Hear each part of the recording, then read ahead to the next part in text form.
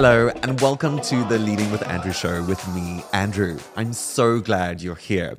This is a show all about communication and the universal motivation to get better at it. So whether you are an established speaker, or you are facilitating to top executives, or you just want to get better at articulating what it is that you want, I promise you an energized dose of tips and tools. Every episode, I bring you guests who are extraordinary communicators across several industries. So let's get into it. Today, my guest is Jim Stenman. Jim Stenman is a Dubai-based media professional with extensive industry experience. He has spent more than 7 years at CNN International producing original content for CNN.com, social media, and CNN's flagship news program, Connect the World with Becky Anderson. Most recently, he contributed to the network's coverage of Pope Francis' historic visit to the Arabian Peninsula, ongoing efforts to save the Iran nuclear deal, and joined the US Navy on an exclusive embed in the Persian Gulf. Prior to moving to the UAE, Jim focused on telling the new African story by profiling those making a name for themselves across business, arts, and entertainment. This included personally interviewing South African comedian Trevor Noah in one of his first major features before being named host of The Daily Show. Jim is fluent in Swedish and is from just outside Stockholm. He studied journalism in the US and the UK and earned a degree in journalism from the University of Bedfordshire. Jim, welcome to the Leading with Andrew podcast. Thanks for having me. It's an absolute pleasure. Now, going through what I've just read about that synopsis, you have had an incredible career so far.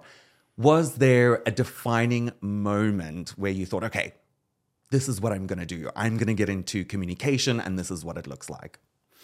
Yeah, I mean, I think I grew up in a fairly small town in Sweden. I did watch far too much TV growing up, if you were to ask my mother. So naturally, I always had a massive interest in the English language due to my mother's background. So my mom is from Ethiopia, my father's Swedish, and standing out, looking different, growing up in a nation of blondes, essentially, I always felt that if I was able to master the English language, that would allow me to connect with the rest of the world, including Africa. So I think I didn't really think of it along those terms back then, but I definitely wanted to make English a priority because I knew that it would open up the world to me. And then, yeah, I did fall into journalism eventually. Fall into journalism. I love that. What have been, you must have interviewed some incredible people. What has been one of your favorite interviews up until this point? I mean, I would say that interview with Trevor Noah was quite memorable. Okay. I can't remember how many years ago it was, but this was when he started appearing on U.S. late night TV. So this was probably, I would imagine, a year and a half, maybe 2 years before he got his gig with The Daily Show. And it's interesting, right? I mean, I think that he was clearly a big name in South Africa at the time. And CNN, they still do, have several sponsored shows that focus on Africa. So I thought it was a no-brainer getting him on African Voices, especially as someone that I predicted was going to be quite a big deal in the future. So it was a great interview. I could tell that I felt like initially he probably didn't feel that comfortable with me, but it's interesting. As soon as he realized that I was mixed race as well, his whole demeanor just changed. Oh, wow. Yeah. That's really interesting. I'm going to pick on something you said there, and that is he wasn't quite comfortable in the beginning. What were those signals that you picked up on that made you think that? I mean, it might just be a case of him being shy back in the day. I'm not sure. But it was definitely an icebreaker. And I could tell how the mood shifted completely once that became clear and he started making fun of me and my accent. So I think that's what you need to do when you're interviewing people. You just need to take the human approach. Don't be too formal. Be a human being. Try to find some common ground with people. And I think sometimes because of how I speak and how I come across, others might make wild assumptions about me, but they don't necessarily ring true. Okay, well, that's the natural human experience, right? We've got to judge people within 7 seconds so that we can feel comfortable, uncomfortable with them. Talking about the interview process. How do you prepare for an interview with a guest? A high-profile guest like Trevor Noah or Emirates CEO Tim Clark? I think it's a very different approach depending on the context in which you're interviewing someone. With Trevor Noah, it was a half-hour profile piece on him, so we needed to capture his full story, basically. Beginning, a middle, and an end. So you do want to make sure that you cover as much ground as possible. The interview itself might be an hour and a half, and then what you get on TV is perhaps 22 minutes. Oh wow! So that's it's a different approach if it's a feature on the individual, but you have to think backwards, right? How long is the piece that I'm producing? If you know that you're producing a half-hour show, then you're going to need a lot more material. I think with Tim Clark, who's the CEO of Emirates, I can't remember the story that we were covering, but I think it was probably something that was quite newsy. It wasn't a feature on him. It was him reacting to something that was happening in the aviation industry. And so I was producing that interview for CNN's emerging markets editor at the time, John Defterius, who used to be based here in the UAE. And I think the interview itself probably wasn't more than 7 minutes. Okay. So pretty quick interview, and then you connect everything using a voiceover. I think when you're doing these high-profile interviews, obviously you're checking for news lines. You're checking for anything that's going to get a lot of attention. So I came from more of a digital background when I came over to the UAE, so I just had to get used to working on TV, which, I mean, with TV, it's a different beast. So yeah, it just depends on what you're producing. But I think across board, just try to connect with people on a human level. I love that. That's what's going to get you those sound bites. And I think if you take that approach in everything that you do, even if you're covering business, you'd be surprised with the answers and the output. Oh, wow. That's really interesting. And I think a lot of people don't know that, particularly for people that are starting a YouTube channel or starting a podcast. And we were talking about it before we actually started recording, is how long is the podcast going to be? And when you were saying a 30-minute feature is sometimes an hour and a half of recording, but you said something that's really cool there, which I've never heard before. And that is the way that you do the feature, or the way that you record, is you listening for those news bites. I think you said those news pieces that's going to gain that attention. So you're almost preparing for something like that, working backwards. Exactly. What you're saying. Yeah, you're thinking about what you want from the end product, and that's how you interview. Exactly. And a lot of people generally just run into something where they're like, okay, I'm just going to go and record, and there's no planning that goes into that.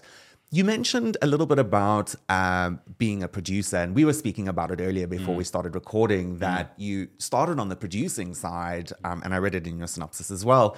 You started on the producing side before you got in front of the camera. What does a producer do? Talk us through a little bit about what a producer does.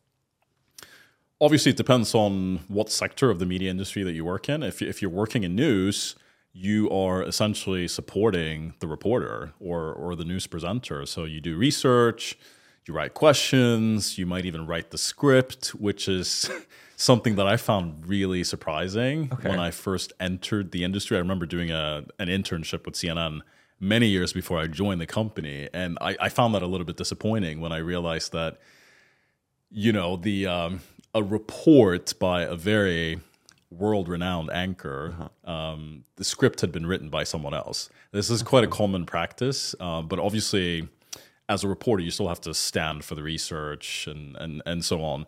But yeah, you support the reporter, you support the anchor, you make their life easier. You sit down with the editor throughout the editing period. So it gives you a really strong foundation that you can build on, and you're crucial actually when it comes to delivering the final product.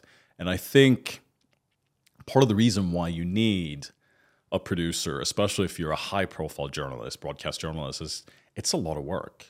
And things need to be checked, and you might be covering several stories at the same time. So that's where it's handy to have producers. And obviously, if you work for a major network, you will have one, if not several producers working for you.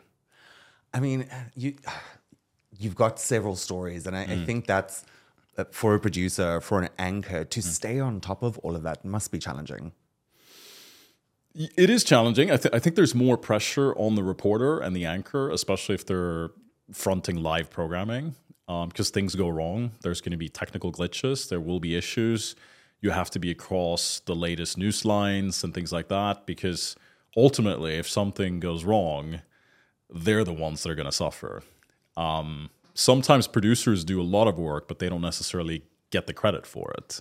So it's a little bit of a double-edged sword in that sense. It's like songwriters in the music industry. You know, the singer gets all the praise, or the artist gets all the praise, and the songwriter, I think only really recently do people get recognized as songwriters outside of award ceremonies. But that's so interesting. I think what's interesting about that is I respect singer-songwriters more. Okay. And it's the same thing with journalism, right? If you're working as a reporter or a news anchor, if you come from a producing background, I think it makes you a better journalist because you understand the whole process.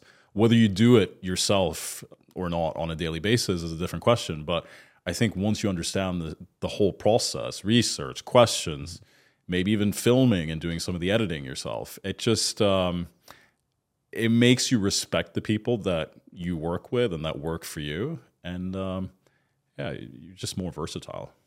I think you also, and human nature as well, you also value the end product a lot more because you've put the effort into editing. And editing is not easy. Post-production is not easy at all, It's because there's so much that you've got to keep in mind. And are you getting the right message across? Because the message, depending on where you cut and where you edit, can completely change, starting from what the intention was to what the output was. That's really interesting.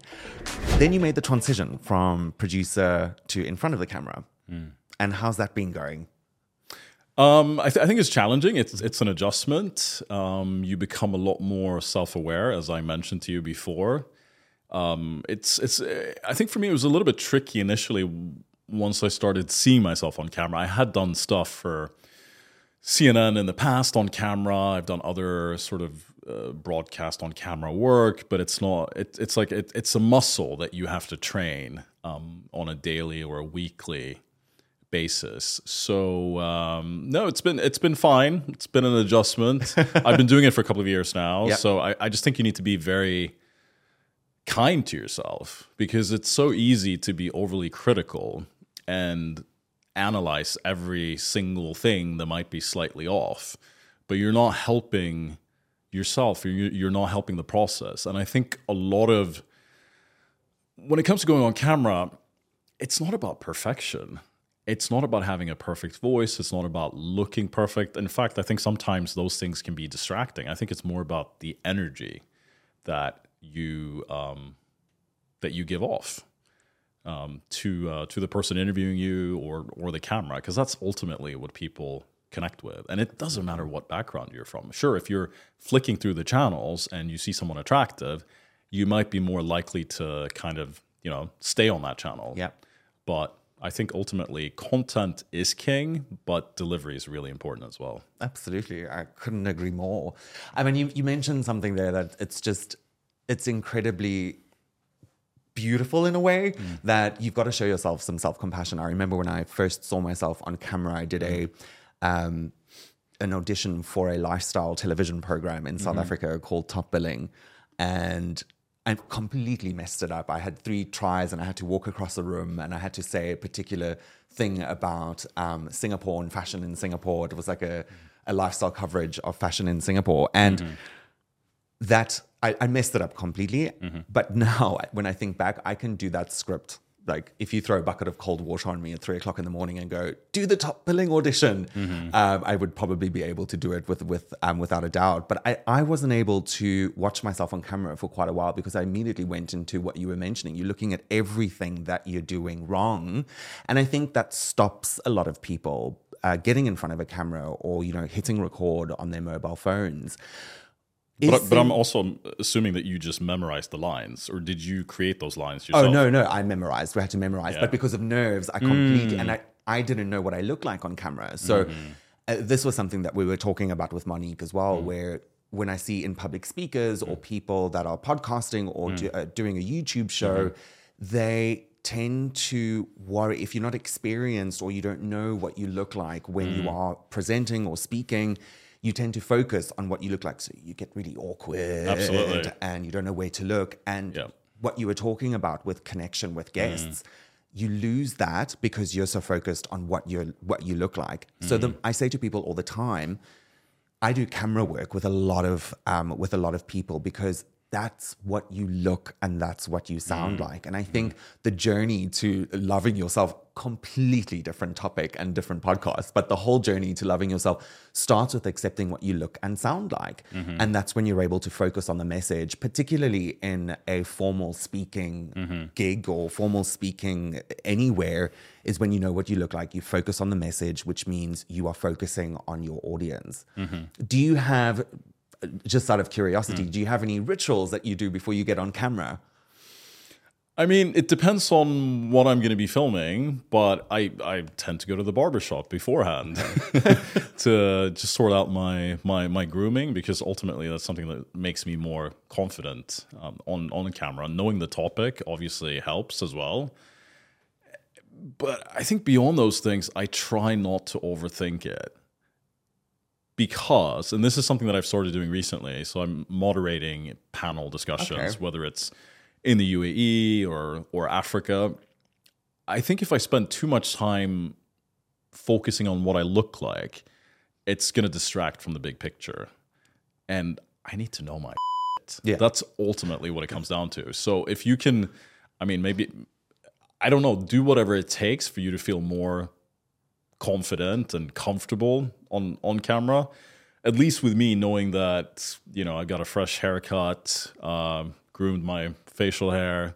It allows me to focus on other things that are much more important, because ultimately you need to know what you're talking about. And you mentioned memorizing a script. Good for you. I think a lot of people do that, especially if you're on camera talent or a TV presenter. I think when you're doing journalism, it's a little bit different, because it's your work at the end of the day. It's your script. It's your lines. You have to stand for everything that you say.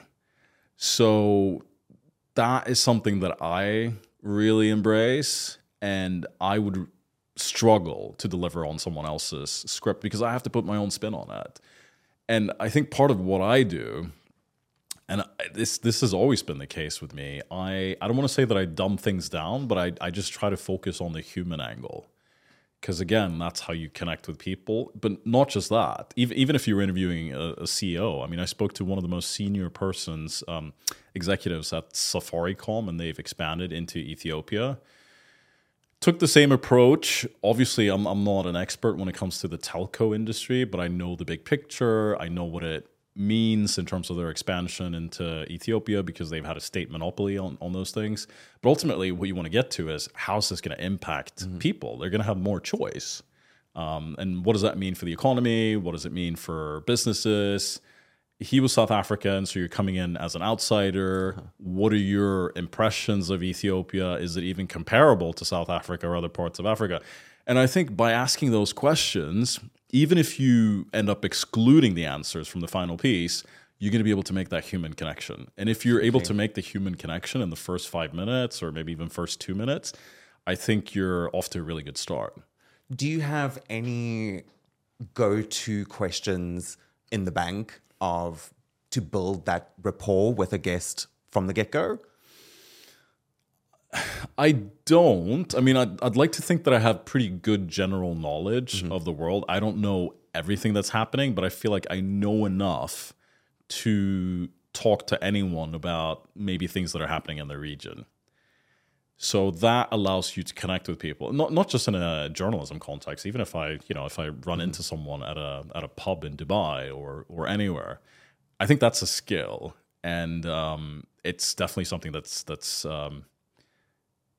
I don't want to say changed my life, but it's given me access to the rest of the world, because I'm kind of obsessed with trying to understand other countries and other people through a non-Western lens. Does that make sense? It does. Because it's big though, so we need to unpack that. So you're trying to understand people and countries in a non-Western way. Yes. Okay, say more. No, I think, I mean, obviously, born and raised in Europe.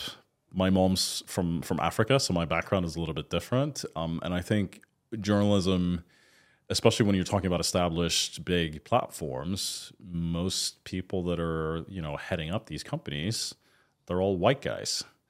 Maybe some women now as well. Things are shifting a little bit. But if you look at sort of senior management, and that informs how you cover the world. I mean, you might make the argument, oh, no, I've lived in Singapore, I've lived in Africa, but your perspective is going to be a little bit different. So I'm just very interested in understanding people through their experience, and I try to leave my perceptions sort of at the door. They still stay with me. I think we have. You're always going to be shaped by your upbringing and what you've experienced growing up. But I think if you're willing to maybe push it aside a little bit as you're getting to know people, it just opens up a completely different type of conversation that you could grow from as well. What was your original question? Because I feel like I've gone off topic a little bit. There was one point I wanted to make here. So it was unpacking the whole, you're trying to understand people and countries in a non-Western way. And we started off previously with how we structure questions. I asked you, do you have any questions in the bank to establish that rapport? Exactly. So the one question I always try to include in conversations, interviews is, what's your biggest dream and hope for the future? And it sounds really cliche, but again, it's going to allow you to really get to know that person. Absolutely. I think that gives the person an opportunity it gives you a little bit more than the story, because it gives you the story of the person. Exactly. And the way that you ask the questions would probably frame differently with this data that's being presented to you. Wow, that's who's left the biggest impression on you throughout your career? Wow, good question. I think I've changed a little bit. I'm much more of a cynic these days. And that's okay. Who has left the biggest impression? I would say, without mentioning names perhaps, but when you meet celebrities that are, especially, actors, musicians, that are the same person off camera. Okay. Those individuals leave the biggest impression because it's real. And I think with the majority of people, it's not real. And it's a little bit, obviously, growing up in the 90s, I had a deep appreciation of pop culture, but I like real people. So if you're not real even as a celebrity, I'm not going to connect with you. And also, if you have a completely different personality off camera, what does that say about? Obviously, you're only showing one part of your personality, but I think it's a little bit disappointing because we spend so much time looking up to celebrities and celebrating celebrity culture, and I'm very, very much against that these days because I think we need role models that are doing real in the real world. And if you have a lot of money, sure, you can launch a makeup line or your own fashion line and turn it into success because you're promoting it yourself. Absolutely. And I'm not saying that that doesn't make you a skilled business person if you have, if you've taken the Kim Kardashian approach or whatever. It's smart what they're doing, but I think we have to contextualize it a little bit. And there's so many people that are doing real things in the real world and solving challenges, and it's not necessarily ego-driven in the same way, and maybe they're not desperate to be seen. And I'm quite interested in giving people like that a platform. It may not get as many views on YouTube or wherever it gets published, but those stories are more interesting. The devil works hard, but Kris Jenner does work harder in terms of the Kardashians. Who has been a role model for you as you've grown throughout your career in how you cover news stories, how you anchor yourself in something that you firmly believe in. Has there ever been anybody that you look up to and goes or think, wow, this person really stands by what they say or what they're reporting on? I feel like I could align with that. I'd say no. Okay. All right. Amazing. It opens it for discussion. Yeah, and it's not to be critical of other people, but again, how do I best articulate this? I don't really celebrate people in that way anymore. I think I have more of a holistic view of who people are, and you have the on camera, on air persona, and then there's a different person a lot of the time off camera. I mean, sure, there's people you've come across in the industry that are really good journalists that do amazing work.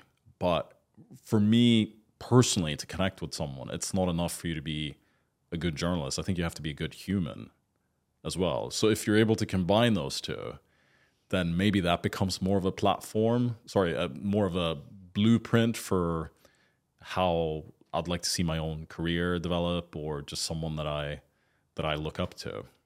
So I think being successful at your job is not necessarily enough, because once you find that success, especially if you're a name, if you're known around the world or maybe just in your country, at some point it's going to become very ego-driven, whether we're willing to admit to it or not.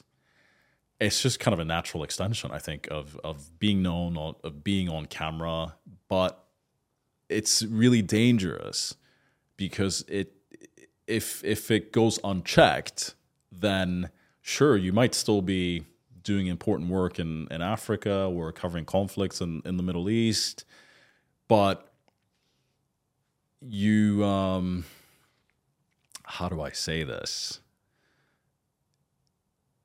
You don't necessarily back up those actions in terms of your character. And I think because of my humble background, I think because of the fact that my mom was a refugee, I connect with everyday people. I connect with people who've seen struggle, because if you haven't seen struggle, or if you're not willing to talk about challenging things that have happened in your life, then why should I celebrate you? Why should I look up to you? I mean, I think we've all worked hard in our own ways, but there's real value in overcoming struggle and sharing some of your most difficult moments, especially if you have a platform, because people look up to you. They do. I think, I mean, we've been connected for a while, for a couple of years now. And I mean, I watch your stories and what you post on Instagram, and when you're covering certain news stories, and in the way that you communicate, which is one of the reasons why I asked you on here, is phenomenal. You've got such a presence on camera, and when you're speaking, you've got that authority of listen to what I'm saying because it is of value. And at some point in your career, you probably will have people that are looking up to you, that are starting their journey in journalism and news. What would you say to somebody if they had to come up to you and go, hey, Jim, I'm starting in this industry. What would be some of your advice for me? Yeah, so it's a little bit of a different era these days, and I've expanded beyond journalism. I've done media consulting and things like that, which has been great.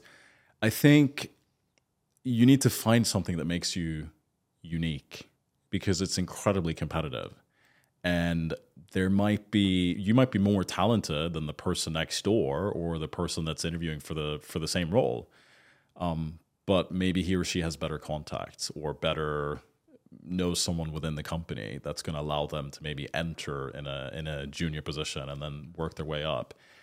I think we have to embrace who we are, and we have to embrace what makes us unique. And when I started out in the media industry in the UK, this would have been the early, I think probably from 2009 and onwards, I believe.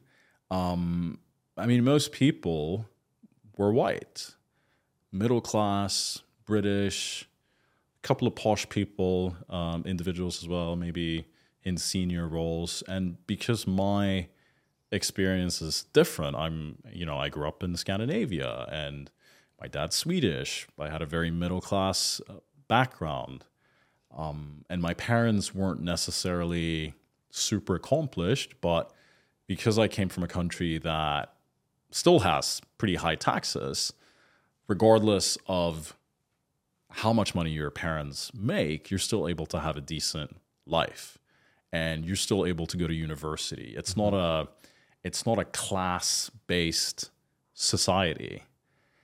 So going back to when I entered journalism, I felt that maybe I didn't belong, and it was difficult to fully embrace the uniqueness of my experience. So I think you have to find an environment that welcomes that. And I mean, obviously, this was more than a decade ago, so it's a different. I think it's a different beast these days. Okay. But at the same time, a lot of these companies are obsessed about diversity and inclusion, which is, I mean, it's a good thing. It's a good thing and sometimes a feel-good hack. Well, exactly. So I think a lot of it is just window dressing, actually, which is something that I speak about with my friends all the time. You might be passionate about that when it comes to social media, but if it's not reflected at an executive level, people in decision-making roles within your company, especially in the West, then it's going to be pretty difficult to make the argument that you are pro diversity and inclusion. So I would have embraced that much more earlier in my career, but it's difficult because if you talk about race, if you talk about communities that aren't necessarily, that don't have the same representation, then you risk alienating white people. And if you're alienating the majority, that could be really dangerous for your career. At least that's how I felt back then. So I think it's a really difficult kind of road to navigate, and maybe people are more receptive to having that conversation now. But even if you're having the conversation, I think you need to not approach it from a perspective of woke culture, but just stick to the facts and make the case that ultimately these companies, whether it's media platforms or other firms, that they're going to benefit from the representation, especially if you're covering the world, for example. So again, it just goes back to what I was saying before, that I think it's incredibly important that we look. How do I say this? It's really important for me that we don't view the rest of the world through a Western prism, because dynamics are really shifting at the moment. I think power is kind of moving away from the West towards the East and China. And it's very easy just to kind of point fingers and say, we're not going to engage with Africa, or we're not going to engage with this part of Asia because you don't believe in human rights.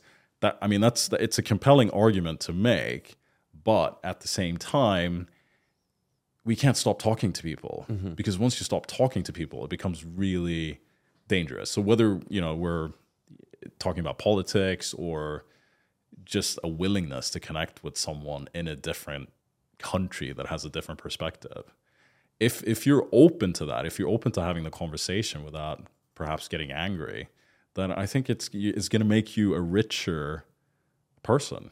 I love that, having the conversation without getting angry. And it's really easy to talk about something like that in an environment like this, where it's theoretical. Yeah, absolutely. That's teamwork. my beef with woke culture. Okay, great. And when it actually comes down to it, you've said woke culture, and I'm about to use a woke term, triggered. I get triggered really easy if I'm passionate about something. I won't say that I get triggered, but I can go from 0 to 100 in a matter of seconds, which I'm able to, in a professional environment, I'm able to really hone that in and bring it in, because time and place, right? But in a personal capacity, it's a different story. in a personal capacity, a very, very different story. And I want to unpack that a little bit more as well. Has there ever been a time where you have, in your consultancy, in your company, in your producer time, in front of the camera, where you've been asking people questions and the answers that you're getting, you kind of feel your body temperature raising up and you're going, but why? Because they're not giving you the answers not you necessarily want? the answers that you want, but they are taking an entirely different view that could have been either unexpected or completely opposite to what you believe. No, it's fine. I welcome that. It makes it more interesting. How? And obviously, if you're not answering a question, especially if we're talking about a news piece, if you're not answering the question and running off in a completely different direction, you're not going to look good on camera. Okay, there's so much I want to ask even more now. Yeah. For the purpose of the podcast is to get better at communication. So I want to pick on that a little bit more. And one of the things I want to ask, particularly with somebody who asks a lot of questions and has their own style in the way that they do it, what makes a good guest? A good guest is someone who's willing to speak and who will welcome those questions. And I think there's a lot of people that give interviews, but they're not really willing to go there with you. And if you're not willing to do that, stay home. There's no point. And you're not going to come across well if you're avoiding questions. I think a lot of people have a fear of being interviewed. I mean, that's why media training is much needed, especially I think in the developing world, including here, because it's a different type of society. You don't necessarily want to get things wrong, but there's ways to navigate that. And I think that there's always massive value in talking and getting your story out. I think it's just a question of how do I do that? What kind of language should I use to connect with people? Is it your Slay era? Are you on brand? Exactly. But again, just go back to the human approach. Absolutely. I think we say it all the time. And I think you're a millennial, right? Born 1983, I think so. Yes, you are. Slightly older than you. With millennials, I think we've also been the social constructs around us of how we should be a certain way at certain times. Where we are right now with people going, be yourself, be authentic, connect with people. And Brene Brown preaches it all the time. And I love Brene Brown about being authentic and finding that connection. Do you ever find conflict, or what would be the advice you would give to somebody that is in conflict with how they should be in a presentation mode, whether they're talking to camera as opposed to who they are? I think it's a difficult question to answer. Main thing is, don't pretend to be somebody else. Maybe there's a more formal version of Andrew, and you're happy and comfortable to bring him out. But it might be a case of being more formal in terms of your attire, how you dress, but you still speak as Andrew. As soon as you take on a persona and you change your voice, or holding back in terms of hand gestures and those things, I think it becomes, you probably feel a little bit like an imposter.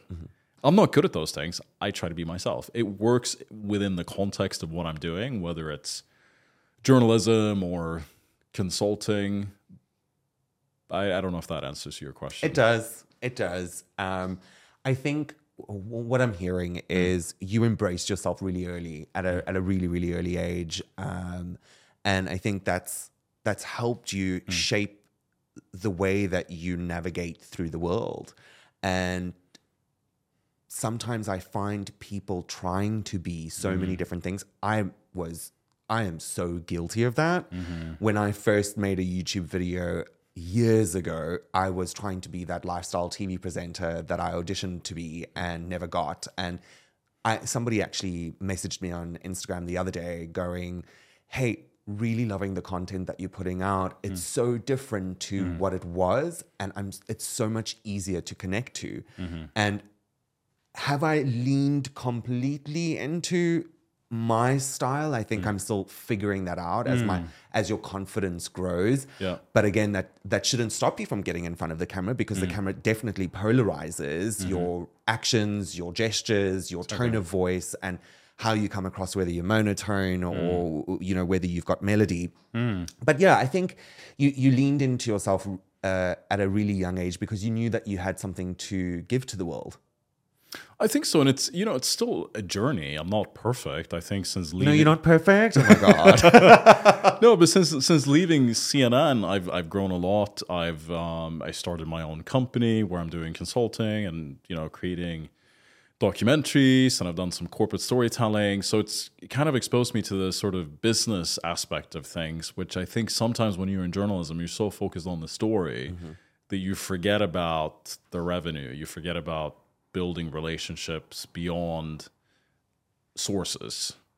So all of those things really matter, because if you don't have a good network, you're not going to be able to deliver anything. Absolutely. But I think in terms of knowing who I am, yes,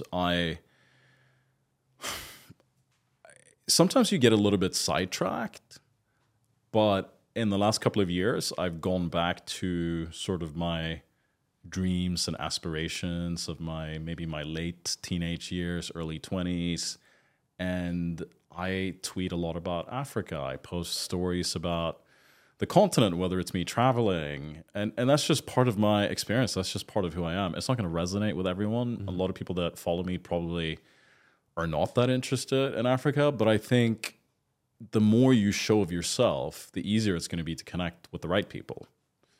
And that's what it comes down to ultimately for me. So it's not easy. It's still a journey. I'm learning new things all the time, but I guess I've reached a stage where I'm not going to apologize for who I am anymore. Either we connect or we don't connect. And I think I'm naturally attracted to people that feel comfortable in their own shoes. A lot of people don't. And it creates conflict because I'm willing to speak my mind. And maybe in the past, I didn't necessarily feel like there was always an opportunity to do so, because speaking your mind, especially when you're an employee, that's a very dangerous thing. I'm not saying that you're going to get fired on the spot, but I think a lot of corporates don't necessarily encourage that, which connects to, I think, this trend of bringing your authentic self to work. Yeah, that's a great thing, but it doesn't necessarily as long as your authentic self looks like this. Exactly. Yeah. Exactly. But I think through working for myself, through doing freelance work, it's allowed me to kind of remove myself from that corporate persona. And that's where I've seen a lot of growth in the past few years. It's actually, it's quite shocking. I feel like a different person. Oh, really? And I like this version of myself much more. So if I ever go into a full-time job again, that's going to be, I think it's going to be a challenge. And I would probably have to be very upfront about it with the person that would potentially look to hire me, because I don't want to conform anymore. This is who I am. I know who I am. And if I'm not able to embrace that, maybe you can't like fully be yourself in every single situation. But there are so many different versions. I love the conversations like this. There are so many different versions of yourself, right? Yeah. And the one version of yourself is going to, when you're presenting, when you're on stage, when you're in front of a camera. I know that when I'm presenting to senior executives and the person that's sitting at the table now, it's still me at a foundational level, but it's a different version because it's appropriate to the environment. And I think absolutely, bring your authentic self to work. It's great. And you said something that I wanted to elaborate on, and that was, you know who you are, but I also think the value add. You know what you add can bring in value. I do. I think it can be a tough sell for some people, or maybe companies, or whoever you're engaging with. And if it's a tough sell, then that's not a relationship for you. You attract the people that are meant for you if you're authentic. You do. And I think, maybe some I mean, so during my entrepreneurial journey, these past couple of years, I mean, I've definitely engaged with people and individuals where I felt like, okay, we're aligned. We have similar values in theory, but then when you're kind of exposed to them in a business context, that's when you perhaps lose respect for some people. And listen, I think running a business is very different from sort of the private or the personal individual. But if you're claiming to be, how do I say this? Not a dynamic leader, but a thoughtful leader, and you care about your employees and all those things that are trending these days, then it needs to be backed up with your actions as well. And I think there's a lot of people, they're talking the talk, but they're not walking the walk. Is that Absolutely? Yeah. And that just makes me roll my eyes. Listen, I'm not perfect. It's easy for me to sit here and diss people, but I think I kind of have that journalist mindset that back it up with actions. If you're not backing it up with actions, then unfortunately, I mean, over time, you kind of see right through people, but you might lose respect as well. And I think that I've noticed this with people in my own network. There's a huge disconnect between how they see themselves and how others see them, especially, in this era where you can become a star on LinkedIn. You could be a thought leader, or you have a massive following on Instagram, and maybe you do have your own business. Maybe that's how you make your money. But that online persona is very different from the reality. Oh, it's like a mic drop moment. I love that. The biggest piece of advice that I'm taking away from this, you've given such amazing tidbits here and there. And I think one of the biggest things is just being yourself on camera, building that rapport with people really quickly if you're interviewing them, by focusing on that human connection and leaning into who you are and just really owning it. As long as it's not hurting anybody, as long as you're not disrespecting people and you're able to have a conversation. I think it was something that we were touching on a little earlier, where we were going, you enjoy debating, and debating is really healthy because a debate goes around, you have a debate with somebody who's got a different perspective to you. And it's actually something we were mentioning on the previous episode as well, is I try and surround myself with people that, particularly in a professional environment and in this Leading with Andrew environment, that do not think like me, because that's how you learn. That's how you grow. And I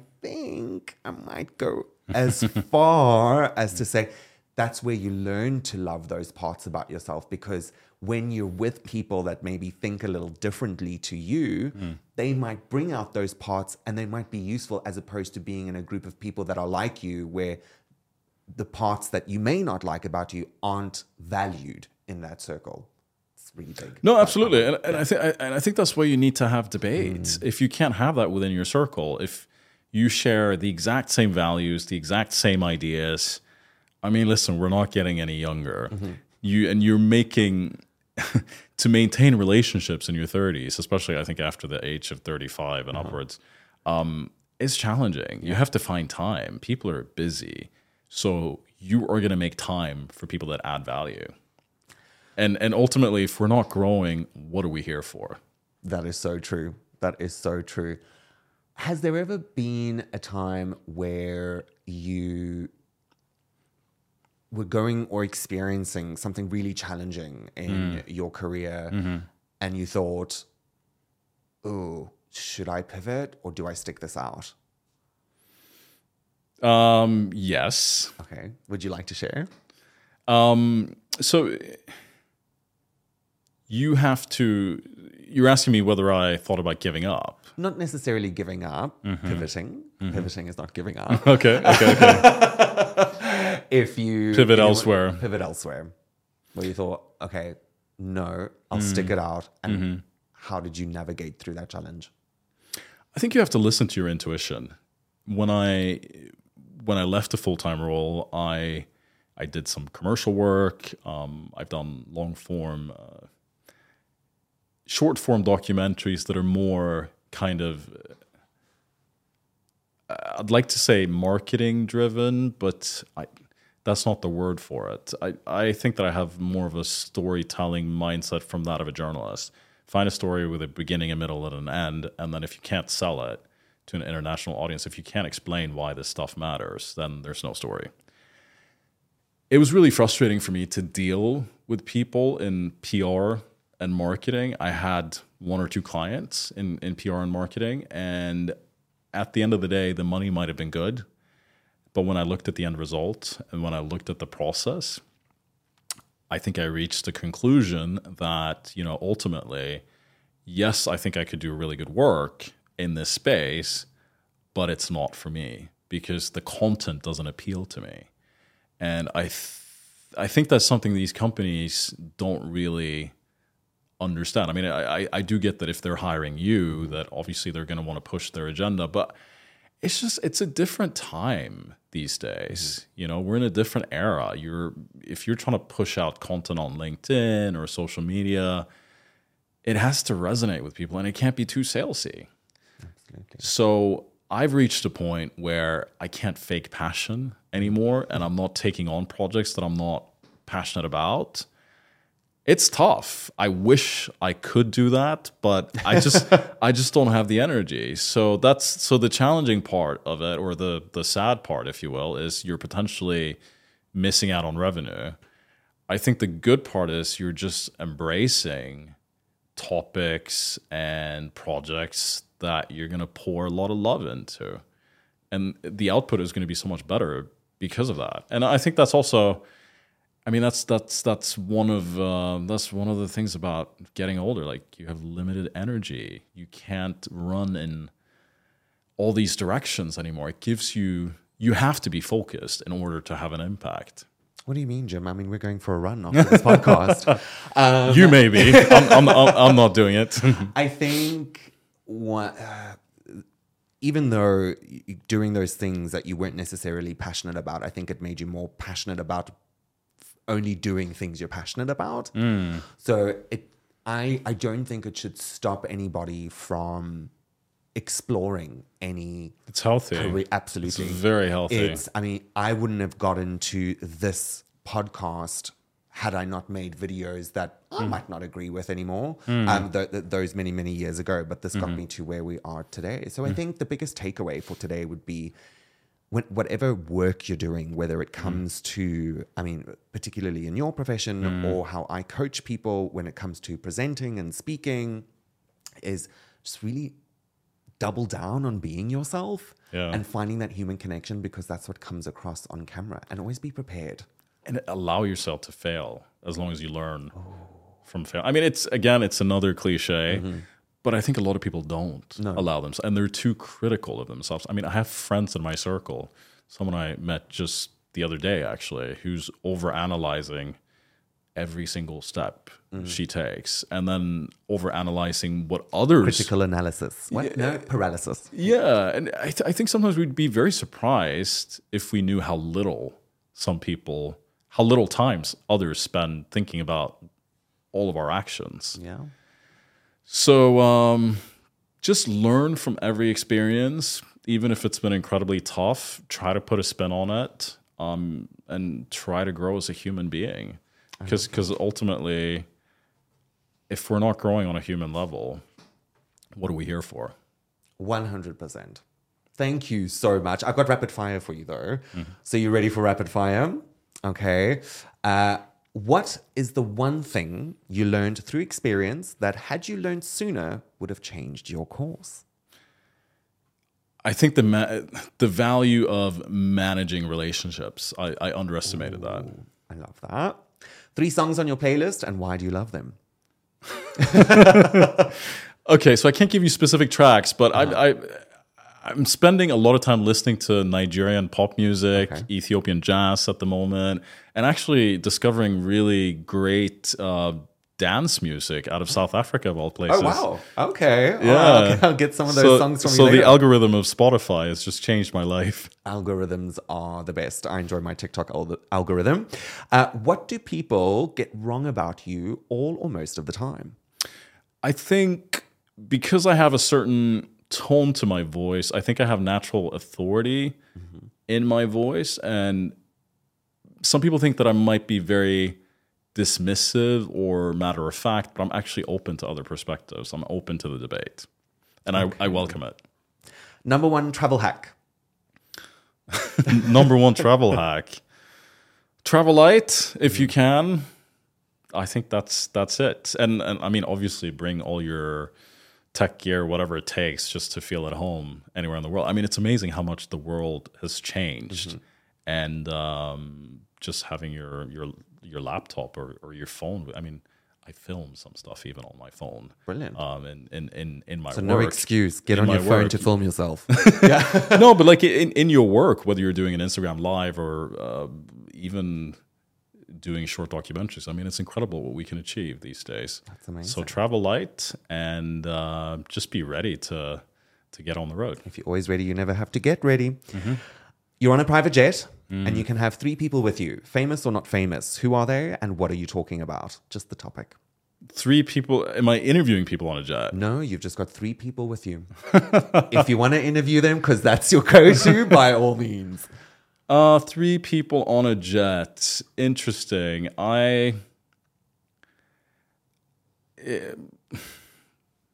That's tough. I mean, I'd bring my mom with me because she lives in Sweden, so I don't really get to see her that often anymore. And it's really interesting to see her in different environments and how she reacts to it. So she would be one of those people for sure. In terms of the other individuals, I don't know. It's a difficult one. Where are we traveling to? Where are we going? No, don't. Are we just isolated? Rapid fire. Okay, fire. moving on. Moving on. Finish the sentence. Getting better at communication is key to being successful in life. I love that. Jim, thank you so much for being on the podcast today. I really appreciate it. Where can listeners connect with you or go and follow? I think the best place to connect with me is probably on Instagram, so at Jim Stenman. I'm relaunching my website at the moment. Okay, great. We'll look out for that. And we're on LinkedIn as well. Great. Jim, thank you.